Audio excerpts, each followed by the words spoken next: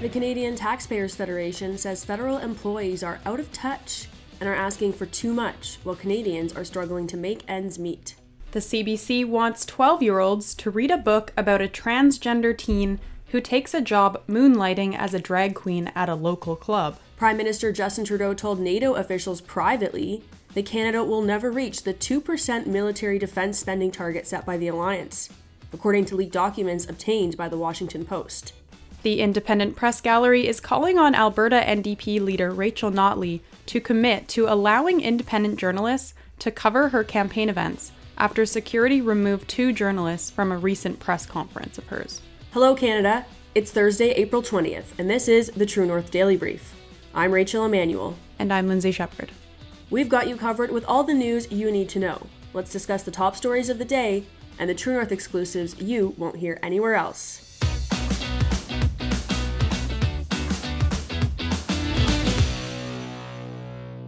The Canadian Taxpayers Federation heavily criticized the demands made by the Public Service Alliance of Canada, saying federal employees are, quote, out of touch, unquote, and are asking for too much while Canadians are struggling to make ends meet. The federal director of the CTF, Franco Terrazzano, says, quote, these bureaucrats are living a privileged life, and now they want to take billions more from taxpayers who are worried about making their mortgage payments and struggling to afford gas and groceries. PSAC demanded up to 47% compensation increases over 3 years, according to the Treasury Board of Canada Secretariat. That would cost taxpayers $9.3 billion. 312,825 federal employees received a pay raise during the pandemic, according to the CTF. Another 74,925 public employees made more than $100,000 per year, which is up from 43,424 since Prime Minister Justin Trudeau took office. The average pay for a full-time federal employee is $125,300. That includes a pension and benefits, according to the Parliamentary Budget Officer. PSAC strike enters its second day today, and Canadians can expect disruptions for passports, licenses, certifications, new benefit requests, and increased wait times when accessing federal services during the strike. Lindsay, when we add up all the numbers here, it really is quite mind-blowing. I mean, when we think about the fact that most Canadians, they're making an average of about $54,000 per year. Public service employees of PSAC are making far more than that, with the average pay being closer to $100,000. And we're already seeing a huge jump in employees that have made, closer to $43,000, which is a much smaller amount of money. But then again, closer to the federal average. Of course, that would be harder to live off nowadays, but in the last 10 years since the Trudeau Liberals have been in office, we've seen a massive jump of about $60,000 in salary increase, and still that isn't enough. What's your take on this? Right. I don't think it's wrong to say that these individuals who are part of the union do have privileged working lives. A lot of people who work outside of public service do not have things like pensions and benefits. And when you work for the federal service, no matter your performance, you're getting your raise. And I'm sure that we've all heard anecdotal stories about, people who work for the government who just don't have a lot to do all day and they end up on Facebook. It's anecdotal, but I'm sure we all have heard stories from people who work in that sector. Something interesting I saw online, some commentary I saw was some people were saying, you can be upset at the public service and you can call them greedy. Or maybe you can be upset that you yourself are not making this much. Maybe you should go to your employer and try to secure a raise during this inflationary crisis, this cost of living crisis that we're seeing. Which is, I think, a fair perspective to consider. But I'm having a hard time believing that these employees are not making ends meet. Certainly everyone has to sort of buckle down a little bit right now. Maybe it means you can't take that extra trip that you would like to take this year, or you have to rein in some spending at the mall a little bit. I think all of us are looking for ways to sort of rein in that spending. And I just am not convinced that these employees are not making a livable wage. In addition to that, they're also being paid out of the public coffer. And so I think that when you're being paid out of the civil service and, taxpayers are funding your salary, I think that you need to look at it with a fair bit of discretion and consider how much the Canadian taxpayer is already spending on your salary and is spending on the civil service as a whole, and really decide if you think it's warranted to ask them for more money. And if you feel super dissatisfied with the money that you're making, maybe it's time to go into the private sector. Maybe it's time to start your own business. I love listening to Dave Ramsey. He has great financial advice. And a lot of times he'll tell people, your job is the problem here. Maybe you just need to think of a more creative way to make more money. And one thing about this union, if you actually read through the document for, what PSAC is demanding, it's very infiltrated by social justice and kind of woke ideology. They straight up say they want to implement a social justice fund. I have no idea what that would be for. They straight up say they're going to mandate diversity and inclusion and unconscious bias training for every single employee. And they have this strange initiative where employees who self-identify as Indigenous will get a 5-day paid leave every calendar year to engage in traditional practices such as hunting, fishing, and harvesting. So there's a 5-day paid leave every year for Indigenous employees because these are their traditional practices. Hunting, fishing, and harvesting are not Indigenous practices. These are human practices.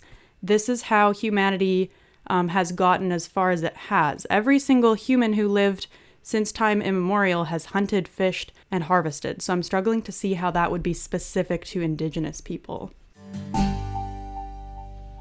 On April 13th, CBC Books promoted Canadian trans-masculine author C.A. Tanaka's book, Baby Drag Queen, as being for ages 12 and up. CBC Books describes the book as, quote, Ichiro is a transgender youth in his final year of high school. A budding drag queen, he takes a second job performing drag at a local club and learns of an upcoming contest where the prize money would be enough to pay for a camper van. But nobody knows he does drag. This isn't the first time the CBC has pushed radical gender ideology. In March, CBC News put out a segment titled Queens and Kids in Class, an honest conversation about drag, gender, and dress-up, which featured adults wearing drag, discussing LGBTQ culture with schoolchildren. The drag queen's public social media profiles included erotic and sexually explicit photos. CBC Kids also published a video in which kids explain drag and why they do it. So Rachel, this seems to be part of a trend of, the CBC always promoting drag queens to children. Do you think they're right or wrong for promoting this book? What do you think? No, this is disgusting. I think this is immoral. I think there's no reason that kids need to be reading about this for ages 12 and up. This should be something that's for kids much older. I'm thinking back to my education when I was in elementary school. Seems like a radically different time in society. It was really not that long ago, maybe about a decade ago, but things have changed so much in that time. We didn't even have, sex education until we were in high school. And obviously I wasn't in high school until grade 12. So I would have been very confused reading a book like this at the age 12. I don't think I would have fully understood what it was about or what it meant. And we've just drastically changed in society to a point where now it's expected that kids understand these really sexual ideas at such a young age. And Lindsay, you wrote a really excellent column about how drag queens are sort of sexual in nature and how you can't even seem to look one up on Instagram without finding sexually explicit material and photos and content. And so I absolutely see no reason why we would be pushing this onto kids age 12 and up. And I absolutely think it's perverted that the public broadcaster who's being funded by taxpayers, many of whom disagree with the gender ideology that we're seeing in schools, is paying for this, is spending our money on something like this. Yeah, I mean, the CBC Books can't promote every single book that comes out that would be for youth, but of course they would choose something like this. And I just, a part of me feels like teenagers, even people 12 and up, you do want to seek out reading material that's probably a little bit subversive. At least that's how I was when I was a teenager. I read a lot. I was always trying to read things that were probably not for my age group. I mean, I'm still talking about novels, but you're just wanting to feel like you understand the world more than you do or whatever. But yeah, this thing about drag queens is just something I just don't understand the hype. I just find the whole culture very unappealing. I don't know what's so exciting about a storyline like this, like, performing drag at a local club, and then the person is trans. But I've been told by articles throughout the years, by, leftist outlets, maybe all mainstream outlets, that transgenderism and drag are very separate, and people who do drag usually aren't trans. So, I don't know. But either way, I'm not really interested in reading this book, so. Exactly. I hear your point about wanting to read ahead of your grade level. I think that usually the most intelligent kids do read above their grade level, I think, at an early age. That's how you can sort of establish a learning precedent for yourself. I do see a bit of a separation there when it comes to, more sexual content or content that's challenging gender norms.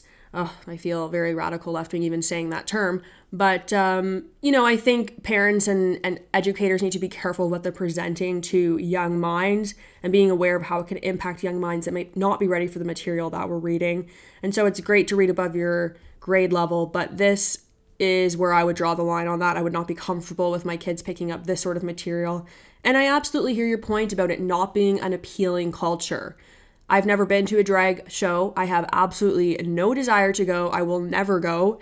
And, if people want to go and that's their entertainments for adults, fine. You do your thing. But the issue here is now that we're putting this in front of kids and we're presenting this to kids and trying to attract kids to this lifestyle. And that's where I draw the line and say, this is very bizarre. What is with the push of making our kids see this type of thing, of making our kids attend drag shows, and this obscene push for Drag Queen Story Hour? It's gone too far and it's concerning. I think we need to protect our young minds. And CBC News, that starts with you. Pull this book. This is ridiculous.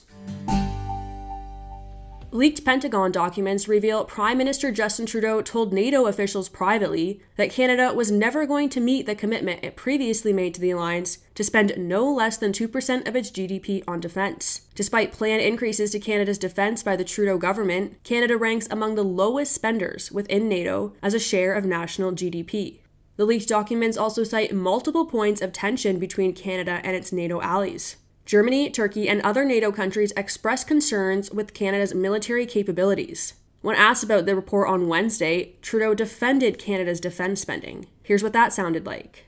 Did he tell NATO officials Canada will never meet its 2% military defense spending target? I continue to say and will always say that Canada is a reliable partner to NATO, a reliable partner around the world, and with our military investments, with the support we give to Canadians, we will continue to be doing that. But about the 2% target, what did he communicate to NATO officials? We will continue to be working on investing in giving the support necessary to the men and women of the Canadian forces to deliver, whether it's in Latvia, whether it's in NATO operations around the world or UN operations. Canada continues to be a partner that is much sought after, and that's why we're so pleased that we've invested increases of about 70% through our Strong, Secure, Engaged in defense spending. We've moved forward on modernization of NORAD. We're going to continue to be there to make sure that the women and men of the forces have the tools they need. Merci beaucoup. This story to me is peak Justin Trudeau. Of course, we can find money to spend on everything. We can find money for CBC to promote drag queen books for children, but the government can't seem to find the money to spend on the one thing we actually need to be investing in, which is, of course, our military. This, again, makes us look ridiculous on the international stage. Trudeau has had many public embarrassments on the international stage, and I think this is really just another one. And I think it's connected to a larger issue of military readiness. Because if you look at articles throughout the years, even in the past decade, there's been stories about how the Canadian forces, a lot of them are failing fitness tests. A lot of them are not fit to be deployed, and the standards are just kind of lowering. And we also recently opened applications to join the forces to permanent residents.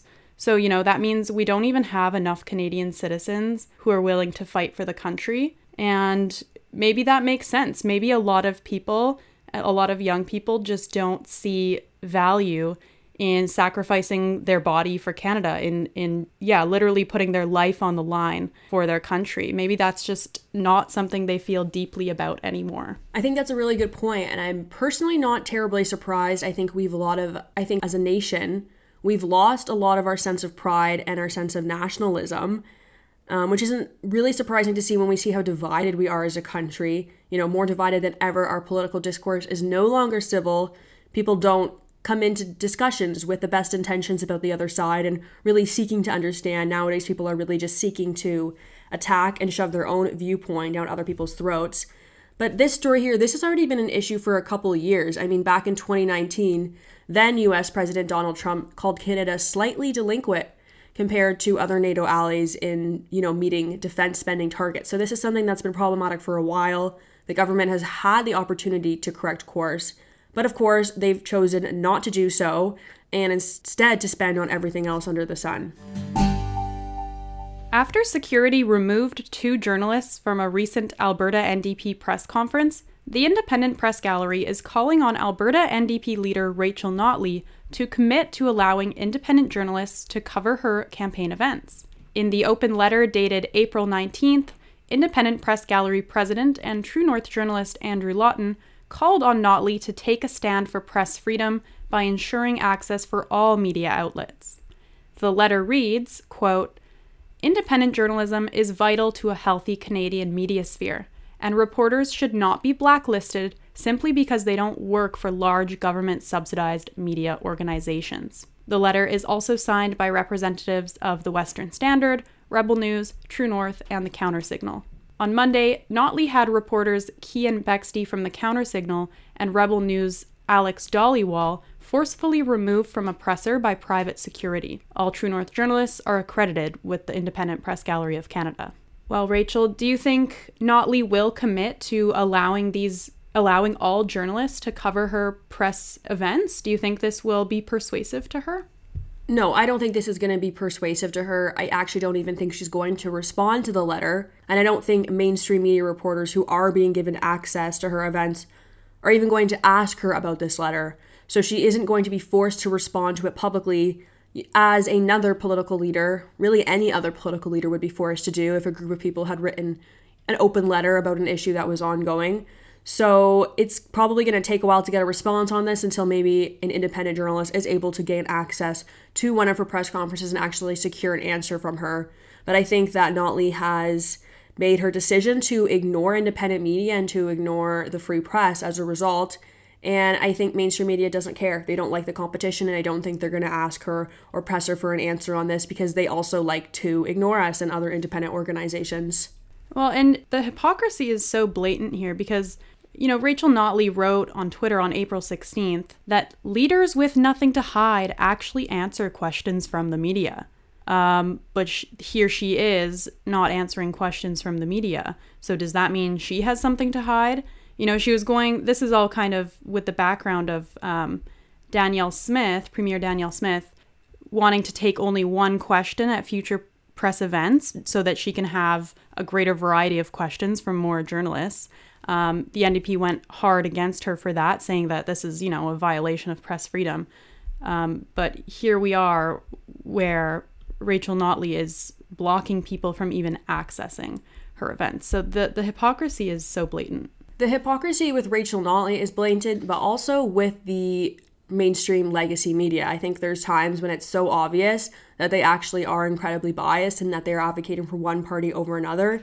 And I think that this whole incident has been evidence of that.